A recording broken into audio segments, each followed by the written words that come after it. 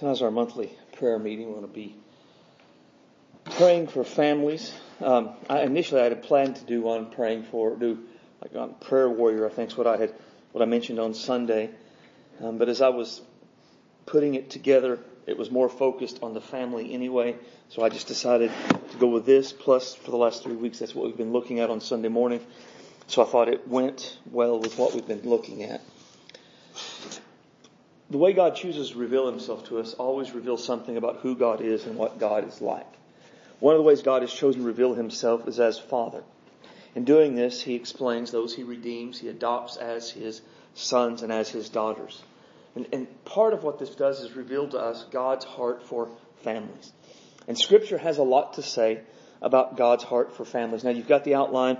I've got some slides to go with it, but there's nothing on the slide that won't be on the outline except the actual passages. But just some things to remind us. God created the family, right? Look at Genesis 2 in your Bible. We are going to kind of do a combination of sword drill tonight to look at things, and then I'll put some of them up on the screen, and then some I'll just kind of talk about, reference them and talk about it. But familiar passage, Genesis 2, 18 through 24. And the Lord God said, "It is not good that man should be alone. I will make a helpmeet for him. And out of the ground the Lord God formed every beast of the field, every fowl of the air, and brought them unto Adam to see what he would call them. And whatsoever Adam called every living creature, that was the name thereof. But Adam gave names to all the cattle and the fowls of the air and every beast of the field. But for Adam there was not found a helpmeet for him. And the Lord God caused a deep sleep to fall on Adam, and as he slept, he took one of his ribs and closed the flesh instead thereof. And the rib which the Lord God had taken from man, he made woman and brought her to the man. And Adam said, This is now bone of my bone, bone of my bones, flesh of my flesh. She shall be called woman, because she was taken out of a man. Therefore shall a man leave his father and mother, and they shall cleave unto his wife, and they shall be one flesh." Right? So God saw it wasn't good for man to be alone, so he created the family. Right? So family, marriage, wife, children, husband, all of that is God's idea. Right? And so that's an important starting point for anything we talk about with the family, is to know that the family is not a cultural invention. It's not something that man created on their own. It was all God and all God's idea. Secondly, God intends marriage to be a reflection of Christ and the church. And we won't look at Ephesians 5 because we've looked at that for the last several weeks. But it's just a reminder that, again, marriage is God's idea. Marriage is meant to be done according to God's divine design. And a part of what we see is marriage is meant to be a picture of permanent preferential love, right? So God intends marriage to be a reflection of Christ and the church, just as Christ has a permanent preferential love for his church, so husbands and wives should have a permanent preferential love for one another. And then thirdly, God has a purpose for family. Scripture tells us specifically in Malachi what God's purpose for the family is. Malachi says, "Did he not make you one, and yet had he the residue of spirit? Wherefore one, that he might seek godly seed. Therefore take heed to your spirit, and let none of you deal treacherously against the wife of his youth." And what Malachi is talking about there is that God's purpose for the families is we would have godly children. Right? So there is that permanent preferential love, and then out of that comes children who are meant to be godly children, who are devoted to the Lord as their parents are. And then not only does God have a plan, he has a plan for how this will happen. Right? A plan for how this will happen. How does a family produce godly children? We'll look at Deuteronomy chapter 6, page 144.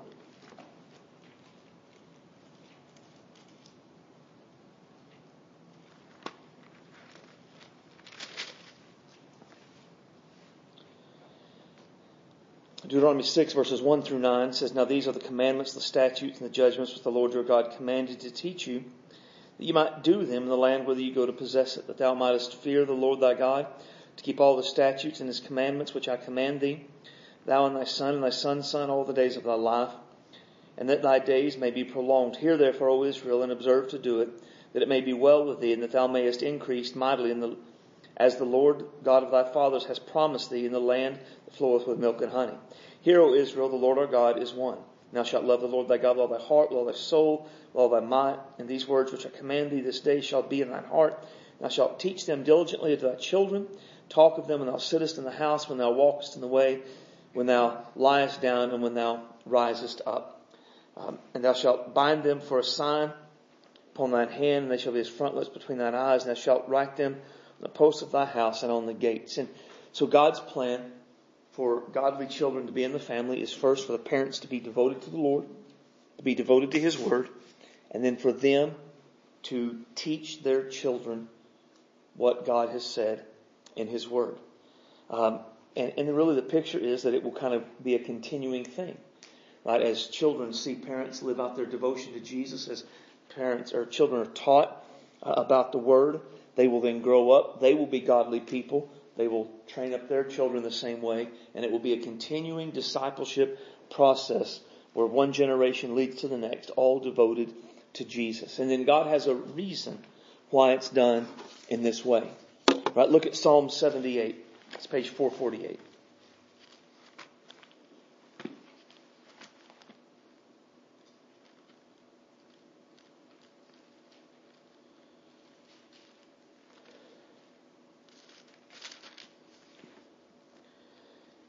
Psalm 78, Asaph writes, Give ear, O my people, to my law. Incline your ears to the words of my mouth. I will open my mouth in a parable. I will utter dark sayings of old, which we have heard and known, which our fathers have told us, and we will not hide them from their children, showing them to the generation to come the praises of the Lord and His strength, His wonderful works that He hath done. For He hath established a testimony in Jacob, and hath appointed a law in Israel, which He commanded our fathers, that they should make them known to their children, that the generation to come might know them, even the children which should be born, who would arise and declare them to their children, that they might set their hope on God, not forget the works of God, but keep His commandments. They might not be as their fathers, a stubborn, rebellious generation, a generation that set not their heart aright, whose spirit was not steadfast, the Lord. Right. So verse 5, God established a testimony. That's a reference to what we just looked at in Deuteronomy 6. So this was a reminder of that. And this psalm gives us several reasons why God wants it to be done in this way. God wants parents to teach their children so that their children will know what God has said and done. It says, verse 4, we will not hide them from their children. And then the very first of verse 6, that the generation to come might know them. Right? Our kids need to know Jesus, and they need to know what God has said. And the primary way to do that is for parents to teach them. Again, that's I think the best way, because that's the way you know that they're actually being taught those things. Because you know out in the world, or probably not, you know nothing in culture is discipling them and teaching them. So parents do this so that the children will know what God has said and what God has done. Secondly, so they will continue a godly legacy. Look on at verse 6. The generation to come would know them, even the children which should be born, and should arise and declare them to their children. Again, we see that idea of perpetual propagation. We teach our kids, who grow up and teach their kids, who grow up and teach their kids, and on forever. Right? We teach our kids so they will put their hope in God. Verse 7. They might set their hope in God. Right? The primary way kids are going to come to know Jesus, to live for Him, is to be taught. Taught, as we mentioned Sunday, to be taught the gospel, taught about their need for Jesus, and to be urged to repent of their sins and believe in Jesus. That's the goal. It's not just to give them information.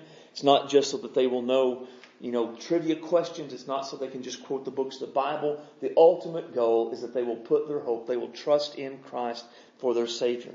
Verse 7, it also says that they will remember what God has done.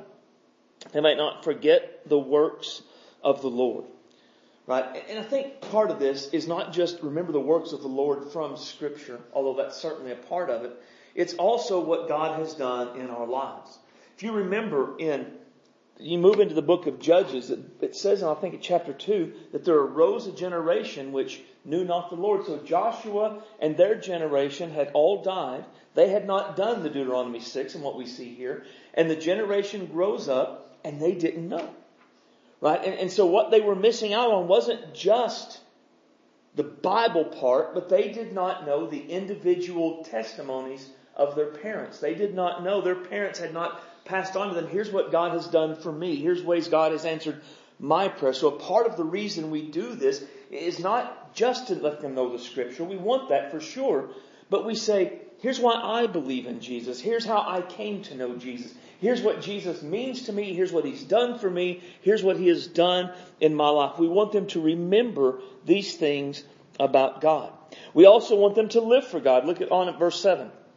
But keep His commandments, right? So not forget to know, but to keep His commandments, that they will do them. Again, the goal isn't to pass on information alone. The goal is to pass on the information so they will believe in Jesus and they will then live for Jesus. They will do the things that God has said. They will be doers of the word and not hearers only. And then number 8 is, verse 8 is probably my favorite. And they might not be as their fathers, a stubborn, rebellious generation, a generation that set not their heart aright, and whose spirit was not steadfast with God. We teach them these things so they will not make the mistakes we've made. I think that's a huge thing.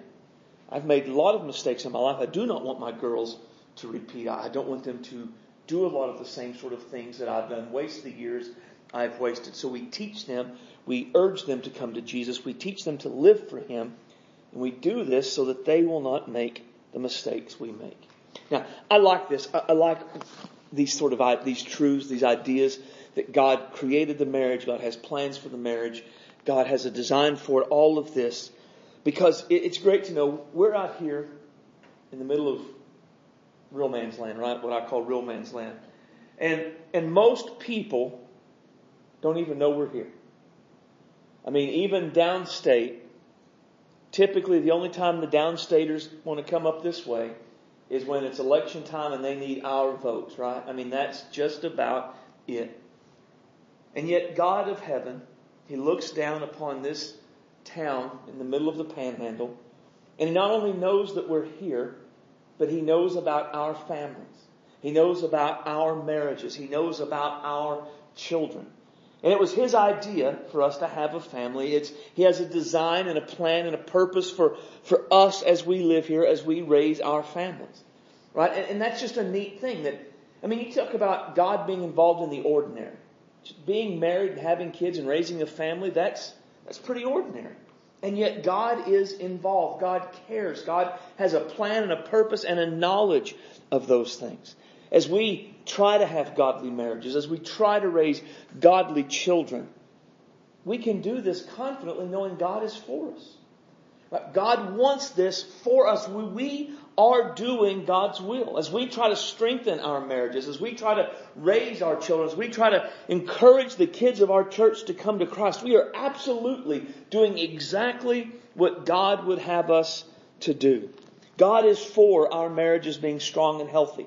God is for our kids coming to Christ and living for Jesus always. No matter how much the world might oppose the family, God is for us. And that is an encouraging thought. So what we're going to do now is we're going to take a few minutes to pray.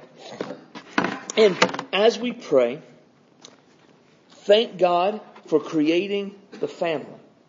Thank God for creating your family as you are. Thank God for revealing His purpose and plan for the family. And then begin to pray. Pray your marriage would be strong and healthy. Pray your children, your grandchildren would come to Christ and live for Christ. Pray for one or two others. In our church, we know through the years there's been families in our churches that struggle and have had problems. We know probably there's some now that maybe we don't even know about. But pray that the families in our church would be strong. They would be healthy. They would be what God intended. All right, so let's take a few minutes and let's pray.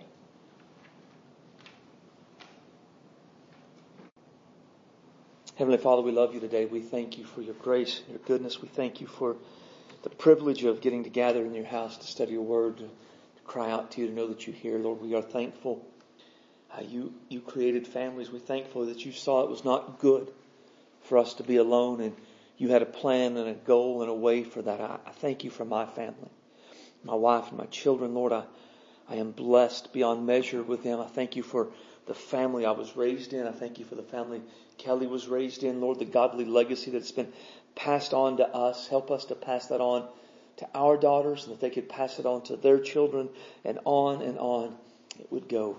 Father, bless, guide, and protect the families in our church. We know, as we're about to look at, there are many enemies who are always seeking to disrupt and destroy anything that is good and pure and of You, such as a a godly family, raising godly children.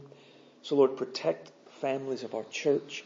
Guide those that, Lord, are struggling in their marriage. Help them to resolve it, to work it out, and let their marriages be strong and healthy. Guide those that may be struggling with children who are going off and becoming prodigals. Lord, work and turn those children's hearts back to you and help them to be, Lord, reconciled to their families, that things would work out well there. Bless those that are grieving and suffering right now under various hardships and losses. Comfort them. Let them know you are there and you're at work in their lives. Father, protect our families. Guide them so that Satan cannot get in and he cannot steal, kill, and destroy. That all of our marriages would be strong and healthy. All of the children of our church would grow up knowing Jesus, live for Jesus, and be devoted to Him all of their lives. We ask this in Christ's name and for His sake. Amen. Right, so what we described here, this is God's plan. This is God's design for all families. This is the way it's meant to be. Yet life shows us this is not always the way it is. The question we can have is why? If this is God's will, why don't families always follow God's design? The reason is there are enemies. There are enemies who would seek to oppose God's people as they seek to do God's will, and that includes in having a godly family. So the enemies, the Bible gives us three primary enemies, right? The world is the first one. The world is the morally and spiritually corrupt system opposed to God and to His reign. Right? So the world, think of the world as sort of the culture around us. The culture around us would include things like pop culture, music, movies, TV, books, magazines, news media, just the attitude, the morality of the culture around us. Now, it would include all of those things. Now think for a second about these things, right? Think about popular culture. Think about current music, movies, television, books, TV, magazines, the news media, and the general attitude of the world around us. Do these things promote a family dynamic consistent with this? No, of course they don't. They are very much opposed. Everything we just looked at, everything in the world is absolutely opposed to that. Tells us it's closed-minded, it's old-fashioned, it's outdated, you can't define a family, all of these kinds of things. The world is constantly bombarding us with messages contrary to what Scripture has said. So that is one enemy we face in having a godly family. Second is the flesh. Now, if you've been in church for a while, the flesh is not a new concept. It is something every one of us has. The flesh is our sinful nature. It is our capacity and our disposition to put self above everything and everyone, even God. Our flesh is the part of us, our internal wiring, that is resistant to the rule and the reign of God in our lives. Before we come to Christ, we are enslaved by the flesh. We are just dominated by it and led around by it. Once we come to Christ, our flesh then becomes crucified, and it's still there, but it's a struggle. It's down, but it's opposing. We can conquer it, we can overcome it, but it's always saying, you don't want to do that, you want to do this instead. Right? So, again, when we look at all of these things, there's going to be something in us often that pushes back against it. There's going to be something in us that pushes back against a permanent, perpetual love. There's going to be something that pushes back against God creating the family as a man and a woman who are together. There is something that's going to push back against God's purpose for the family. There's just something in us that's going to work to pull us away from God's divine design. That is an enemy. And then, of course, the devil. The world, the flesh, and the devil. Those are the main three enemies Scripture gives us. Now, the devil is, according to Scripture, a real being. He's not evil in general. He's not an evil influence. He's not the personification of all evil. He is a real being of absolute evil who hates and opposes anything and everything that is from God or for God. And this would include the family and God's design for the family. So these three enemies work together to oppose, to attack, and to destroy the family.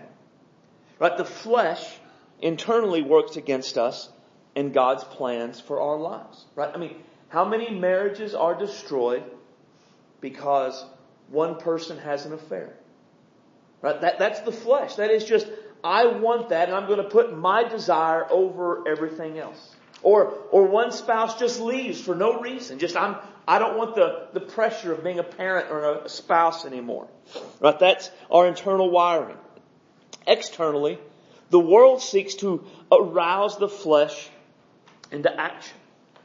The world opposes the family dynamic designed by God in such a way the flesh thinks that what the world is offering is better than what God has designed. Again, when you look at someone who has an affair or someone who just abandons their family, often what's happened is the world around them, whether it would be the movies, the music, the TV, culture, their friends, has told them, you're missing out.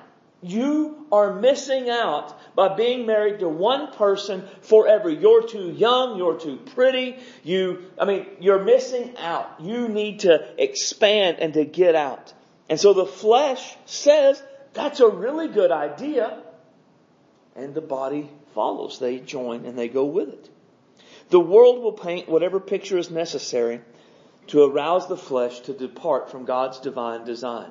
And then Satan is essentially the one who controls the world. That's what it means when Scripture says Satan is the God of this world. Right? Satan's not the God of the mountains and the lakes and the plains and the seas. Those things declare the glory of God and show His handiwork. When Scripture talks about Satan being the God of this world, he is the God of this age. He is the God of the culture. He is the God of the media. He is the God of the music industry, the entertainment industry. He is the God of those things that are often so very opposed to the family.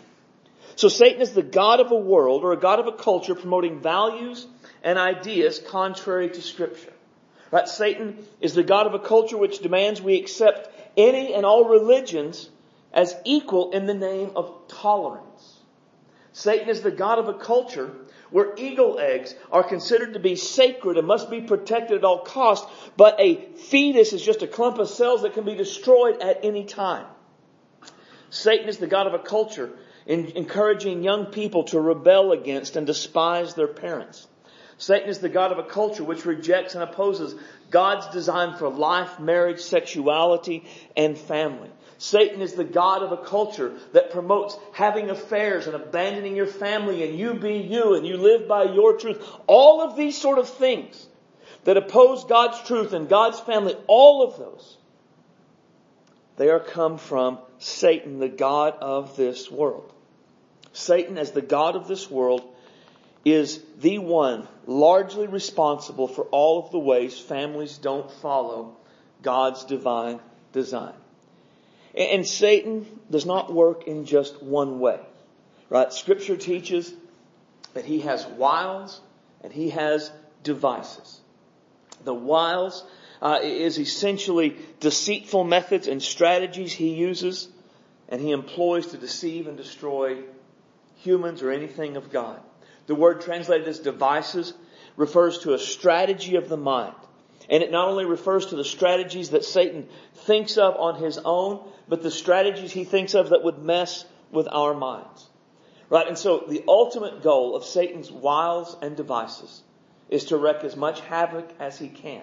To steal, kill, and destroy in as many ways as he can.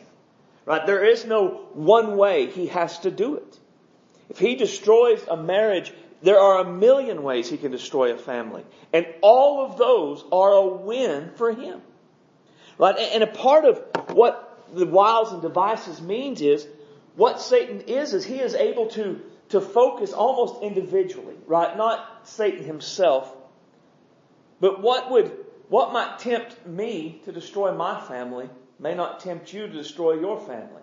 And so Satan doesn't come at me with what he would come at you with. And he doesn't come at you with what he would come at me with.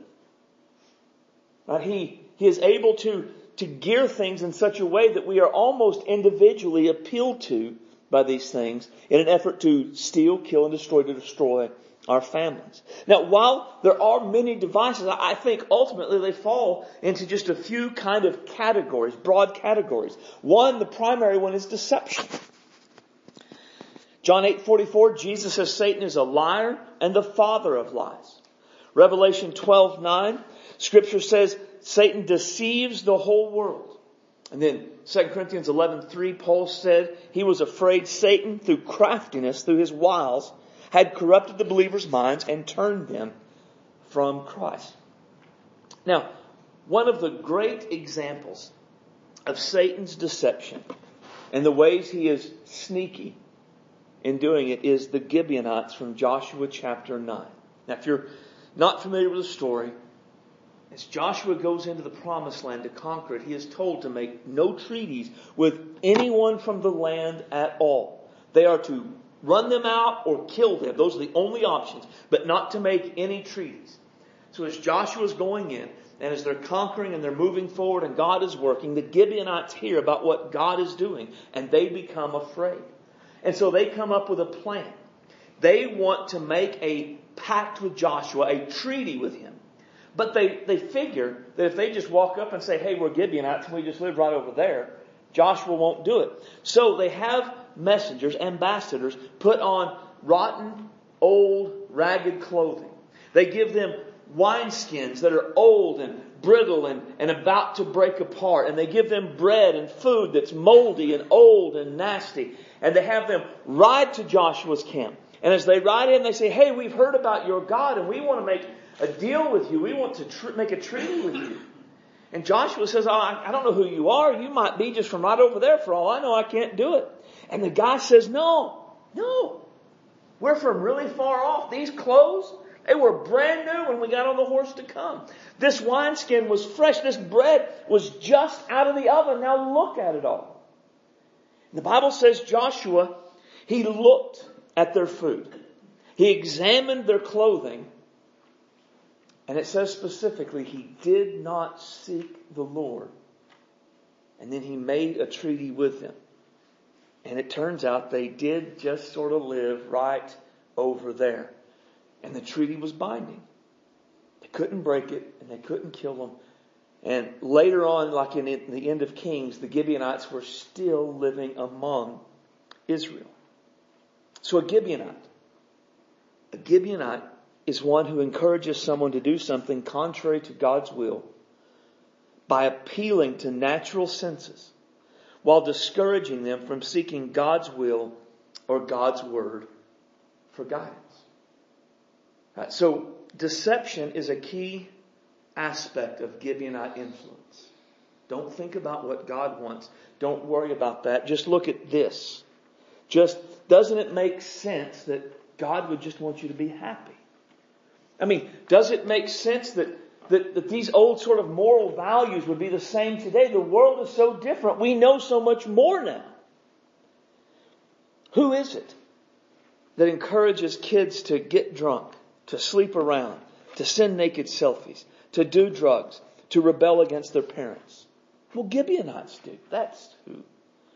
Who encourages husbands or wives to have an affair? Gibeonites. Don't think about the long-term consequences. Don't think about your covenant with God. Think only about yourself and your pleasure in this moment. Who encourages people to be open to other religions and other forms of non-Christ-centered spirituality? Gibeonites. Come on, don't you think it's arrogant to believe that Jesus is the only way? Is God so narrow that your book and your way is the only way? Come on. Really? Make no mistake. Satan and his deception is always behind the Gibeonite. He is always ultimately the one seeking to deceive. Another one is temptation. This is probably what we're most familiar with. Matthew 4:3, Satan tried to tempt Jesus to sin. That's always a big deal to me. Satan will try to tempt Jesus. He certainly will try to tempt us. Now, I think when Satan seeks to tempt us, there are 4 basic lies he uses. It's no big deal. That's the big one, right? I mean, it's no big deal. Come on, you're making too much of this. What you're talking, I mean, you're acting like this is a big thing. It's not that big, bro. You just don't have to take it that seriously. Or, no one will ever know. I think we see this in famous people. I mean, we see it in regular people too. But I always think of the politicians who get busted with affairs or sending out selfies, inappropriate selfies to people. Why in this day and age would a politician try to have an affair or go to a brothel or something like that? Because no one will ever know. They're smarter than the other politicians who got caught. No one will ever know. They won't get caught. And that's a lie Satan uses. Or you deserve this. I mean, how many people who cheat on their spouses cheat because, well, my wife isn't this and I deserve more. Or my husband isn't this and I deserve more. Or how many people embezzle saying, well, I deserve more money than they're paying me. Right? I mean, lots of people in lots of different ways sin because they feel they deserve more than they are currently getting. That is Satan deceiving them, tempting them. Or you don't have a choice. You're born this way. This is just who you are. There is no coming back. If you're this, you can never not be that. You can't help it. Kids are going to be kids. This is just how everything is. You don't have a choice. And it's a lie. All of these are lies and a part of Satan's schemes to destroy us. It is temptation. And then in 1 Thessalonians 3:5, Paul was concerned that Satan had tempted them to turn from their faith. And I find that passage fascinating. Because Satan, in that particular instance, he didn't tempt them to a false religion. Right? As in 2 Corinthians, he was tempted that he was afraid they had been drawn away to legalism or something. But not here. He's not drawing them to deep and abiding wicked sin. He's not trying to draw them into the prostitution temples. He is just trying to tempt them to abandon their faith. Right? Because remember, in Thessalonians, after they came to Christ, they began to suffer. And their suffering was very much connected to Jesus. They were determined to follow Jesus, so they were suffering for Jesus. And Paul's fear was, Satan had said to them in their ear, whispered in their ear, things would be better if you just quit living like this. Just go back to who you were, and everything would get better. He was just trying to tempt them to stop living for Jesus. And it's safe to say, anytime someone stops living for Jesus, that's Satan. He's tempted them and turned them away. He doesn't have to draw them into deep, wicked sin. He doesn't have to draw them to become a Baalite. If he can cause someone to just stop. I did that and it just didn't work for me. He wins. If he can get an offense, right? Something bad happened in my life. And because this bad thing happened, God can't be real or God can't be right. He wins. All he has to do is get someone to leave their faith in Christ, abandon their service and their devotion to Jesus. Anytime someone gives up on their service and devotion to Jesus, they are giving in to Satan's temptations. And then third one is separation. In 1 Thessalonians 2:17 and 18, Paul says he has a great desire to go back to Thessalonica and be with the believers. Or not only did he have a desire, he had tried to go back, but he was unable. And he said Satan had prevented him. And it wasn't just like, the picture isn't just that Satan made it difficult, but Satan literally stopped him. I can't remember because I didn't study it out for this. But if I remember in just my own studies from times before, the word that Satan uses is like, or the word that Paul uses is like, almost like caused the road to collapse so that it was impassable. There was literally no way. Paul could not get there. Satan had done it. And Paul says Satan had done it. And then in Galatians, the Galatian Christians were being led away from Christ by false teachers. Paul had written to them to tell them these teachers were false, and the people had sort of turned on Paul, been angry at him. Who did he think he was? And so he asked them, have I become your enemy because I'm telling you the truth? And there's a similar situation in Corinth. And in 2 Corinthians, he writes to them and he tells them his heart is open to them, and he doesn't understand why their hearts are closed to him. And in both Galatians and 2 Corinthians, the picture is that Satan was not really separating the people from the church, but from Paul, from someone who was trying to get them to Jesus, keep them on the right path. So from that, what we could say for separation is, one, Satan works to keep people from church. I mean, the church is not popular today, even among those who would be professing Christians. I mean, clearly. And yet the church is God's idea. Jesus died for the church. He bought the church. He empowers the church. Through the church he conquers. Through the church the gates of hell will not prevail. The church is God's plan. Right? Not me and Jesus out over here, but the church. So who is it that turns people from the church? Who is it that would cause someone to get angry at maybe something I said and never go to church again? Who is it that would cause someone to come to church and because Red didn't shake their hand, they determine that all Christians everywhere are terrible and they would never go to church again? Who is it that does stuff like that? It's Satan. Who is it that works in someone's life and says, I would rather stay home and watch Desperate Housewives than go to church? It's Satan. Right? When someone does not prioritize or value the church, it is always Satan at the root of that. But not only does he try to separate people from the church, he wants to separate people from those who would have a Jesus-like influence on them. And so we all know people that aren't serving Jesus. And we try. We invite them to church. We pray with them. We pray for them. We try to share things. We talk about it. And what Satan wants to do is get them away from us. Because he has his own plan for their lives. And it does not involve them coming to church, getting saved, and living for Jesus. And so he will do what he can to separate them from us. From those who are trying to have a Jesus influence on someone's life. Now, under those three broad categories, there's just a lot that can be done. So how do we defend against this?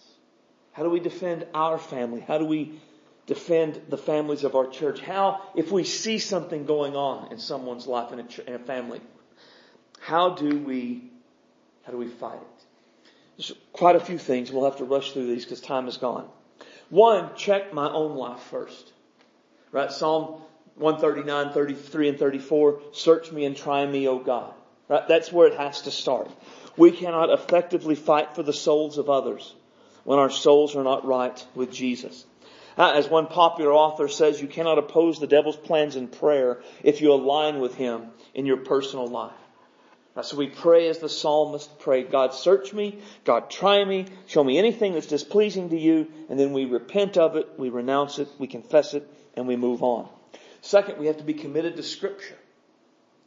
Jesus said if we continue in His Word, we will be His disciples, and the truth will set us free. Paul, to those who were spiritually blind, he preached the gospel. He told them about Jesus. And what this means for us, these two things mean for us, is we give an unwavering Bible answer to everything. Right? We never waffle. We never compromise. Someone says, are you saying this is a sin?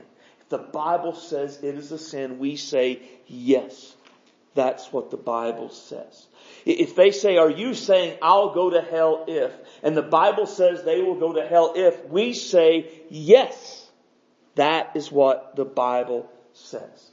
Now, culture says that's an unloving answer, but culture is wrong. There is nothing loving about comforting a loved one as they walk a path to sin and destruction and eventual damnation. If a parent let their child drink poison, and when they were interviewed, their reasoning for letting the child drink poison was, I didn't want to scare them.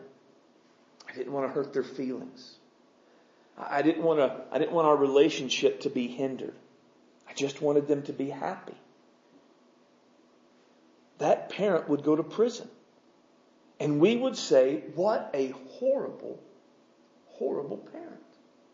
We would not think in any way that was a good parent who put those things ahead of their child's life. In a similar way, we cannot be good parents or good spouses or good friends if we waffle about what Scripture says so that we don't have to argue, so that we don't hurt their feelings, so we don't scare them, so we don't hinder our relationship, or they're just happy and we're okay with that. There are bigger things at play than all of that. Eternity hangs in the balance. We must be committed to Scripture. We have to fast occasionally. Again, we'll cover this quickly, but the story is Jesus coming down from the Mount of Transfiguration. As he comes down from the Mount of Transfiguration, there's a man there who's brought his son to the disciples to have the demon cast out of them. The disciples can't. Jesus does. The disciples say, why couldn't we do it? Jesus tells them in Matthew's account, Jesus said it was because of their unbelief. And then Matthew and Mark both say, this kind does not come out except by prayer and fasting. Now there are certain spiritual battles we'll never win apart from fasting. I don't know why God set the world up that way, but that's the way it is. There is just something about saying, I need God more than I need food, or if for some physical reason we can't go from food, I need God more than I need TV or social media or I don't know, whatever, something. I mean, it is doing without something that's important, right? It's not doing without turkey bacon and saying, well, look, I'm fasting from that for 46 years now straight, I'm doing well, right? It is doing without something that is valuable, important, usually somewhat necessary in our lives. Saying I need God and His power and His intervention in this case more than I need my food, my social media, my whatever. There are just certain breakthroughs we'll never experience if we don't fast. And then we have to pray. Prayer is the only way, fasting and prayer through the Word are the only things I know to fight spiritual battles. So we pray against the evil influences causing these troubles. Now, most of us probably do not really know how to pray against the world, the flesh, and the devil. We don't know how to pray about the specific issues coming against our families, the families of those we love. So what we do is we end up doing one of two things. One, we copy a prayer. Now, we maybe buy a book on spiritual warfare, and we gives an idea of a prayer, and we copy it. I remember years ago there was a Southern gospel singer who got caught soliciting men online and had to, of course, step down and all that. And I was reading his blog as he was talking about trying to be delivered from this sin. And one of the things that they did was he went to a church and they took him up on the stage and he laid down in the crucifix position. They poured holy water on him and they prayed a certain prayer and said some things and had him do things while they did it. And he talked about how powerful and it was just kind of this thing. But as you read it, one of the things you find is it's not actually in the Bible. I mean, there's nothing in the Bible even remotely like that. So when we say, well, I'm just going to buy this book and I'm going to copy what it says, it may make us feel good, but it's often not something we find in Scripture. Or we end up praying in a weak and passive way. We pray and not end up saying much more than God help, which is better than nothing, but it seems insufficient to me. When I am trying to pray for my family, I want more than God help. When I'm praying for families of people I love, I want to pray more specifically. And really, I want to pray more aggressively. I mean, when I am fighting for my family or the families of our church that I care about, I feel anger at what I see the world, the flesh, and the devil doing to destroy, to steal, to rip apart. So what we need are prayers that would counteract the influence of the world, the flesh, and the devil on our families. We need bold and biblical, faith-filled, and I do believe aggressive prayers. So what we can do is, and I've given several options, we'll just look at a couple, just to give you a picture of what we do. You pick a passage, but don't just randomly open up and pick a passage. Try to be specific about what's going on. So think about what's going on in the family. Think about what it is. Find a passage that maybe deals with that and use that passage and study it to find out what's going on about the situation, what it reveals, and how to pray. So someone starts believing something contrary to Scripture. Again, it could be so many different things. It could be a different religion. It could be something sexual. It could be just anything. So 2 Corinthians 10, 3-5. Though we walk in the flesh, we do not war after the flesh. For the weapons of our warfare are not carnal, but mighty through God to the pulling down of strongholds, casting down imaginations and every high thing that exalteth itself against the knowledge of God, bringing into captivity every thought to the obedience of Christ. So, the diagnosis. What does this passage tell us about them because they're believing something contrary to Scripture? Well, they've erected strongholds in their mind, right? They have embraced ideas that are keeping them from knowing God, right? That these high things, these strongholds, exalt themselves against the knowledge of God. So what do they need? Well, they need those strongholds to be smashed. They need to know the truth which would set them free. They need their thoughts brought captive to the obedience of Christ. So how do we pray? Well, there's a lot of ways. We could pray and ask God to make them question their new beliefs. Right? Why do you now believe this when you've always been taught something different? Why do you think this is right when the Bible says it's wrong? Cause them to start to doubt the issues that are going. Pray God would bring truth to bear on their lives. Right? So let's say it's a kid that was raised in our church. Well, if they've been raised in our church and they've gone to Sunday school, they've been in church, they've heard the Bible, and there's some remnant of it that's stuck in their mind and in their hearts, even if they're completely shoving it away. Well, God can take what's already there and begin to bring it to bear, to rub against those strongholds, to make their lives miserable. And then again, you've heard me say this before, I think we ought to pray for God to make them miserable. I think if someone is believing something contrary to Scripture and it is going to lead them to hell, we should not pray for God to bless them. We should pray for God to absolutely wear them out and make their lives miserable. Make the truth that they know push back against the lies they're believing until they cannot sleep, they feel sick at their stomach, until they repent of their sin and they turn back to Jesus. I absolutely believe we should pray that way. Someone doesn't see their need for Jesus. We've talked about this one before a lot. This is one of the familiar verses. So the diagnosis, they're blinded by Satan. They're perishing. That's what Paul says. If our gospel's hid, it's hid to them the lost, who the God of this world has blinded the minds of them which believe not, lest the light of the glorious gospel of Christ, who is the image of God, should shine unto them. For we preach not ourselves, but Christ Jesus the Lord, and ourselves your servants for Jesus' sake. For God, who commanded the light to shine out of the darkness, has shined in the hearts to give the light of the knowledge of the glory of God in the face of Jesus Christ. Right? So they are, in fact, blinded. They are blinded by the devil. They are deceived by him. Their need. Ultimately, they need basically two things. They need someone to tell them about Jesus. Right? That's kind of the key thing. It is they preach not ourselves, but Christ. And it's God who commands the light to shine as they hear the word. So they need someone to tell them about Jesus, and they need God to work through that sharing of the gospel to reveal Jesus. So how do we pray? Well, we pray maybe we'd have an opportunity to share the gospel with them. Or maybe sometimes we're not the one. Maybe we're not the one that people would listen to. I mean, there are just some people that maybe they don't like us, but they still need Jesus. So we pray for God to send someone to them who would share Jesus with them.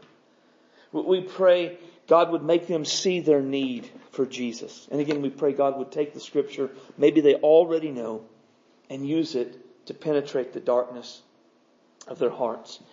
And the others you see there. I believe I put the diagnosis, the need, the ways to pray on all of them in there. But these are just a few. And it gives you an idea of how to be intentional. And this takes effort. I mean, it takes effort to look at the situation, think about the Scripture, what passage deals with this, what does it reveal, plan out a way to pray. But if we are going to fight for our families, the souls of our families and the souls of the families of our church, it takes that kind of effort. I mean, the Bible refers to prayer as work, laboring, agonizing at times. And so that's a necessity for us to put forth that kind of effort. To push out the world, the flesh, and the devil from our families. It's going to take more than God help that family. It's going to take some effort on our part to just labor and agonize over them. So let's take a couple of minutes and pray. And maybe take what we've looked at here, and you can think of a family or someone in your life that needs to be prayed for this way. Go ahead and pray for them.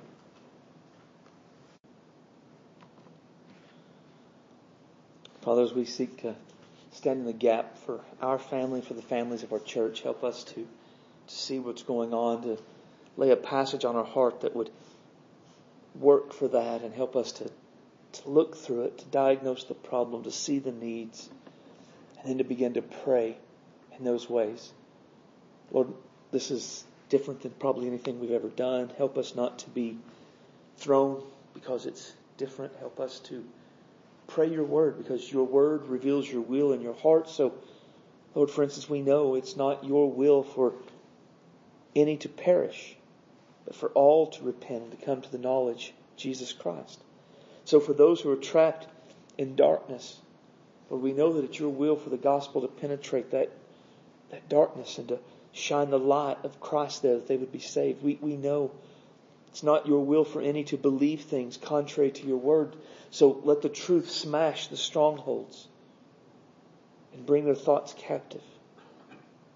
Help us to stand in the gap. Help us to agonize in prayer, to labor in the ways you'd want us to. We ask in Jesus' name. Amen. Now, one last verse, and because I think this is important.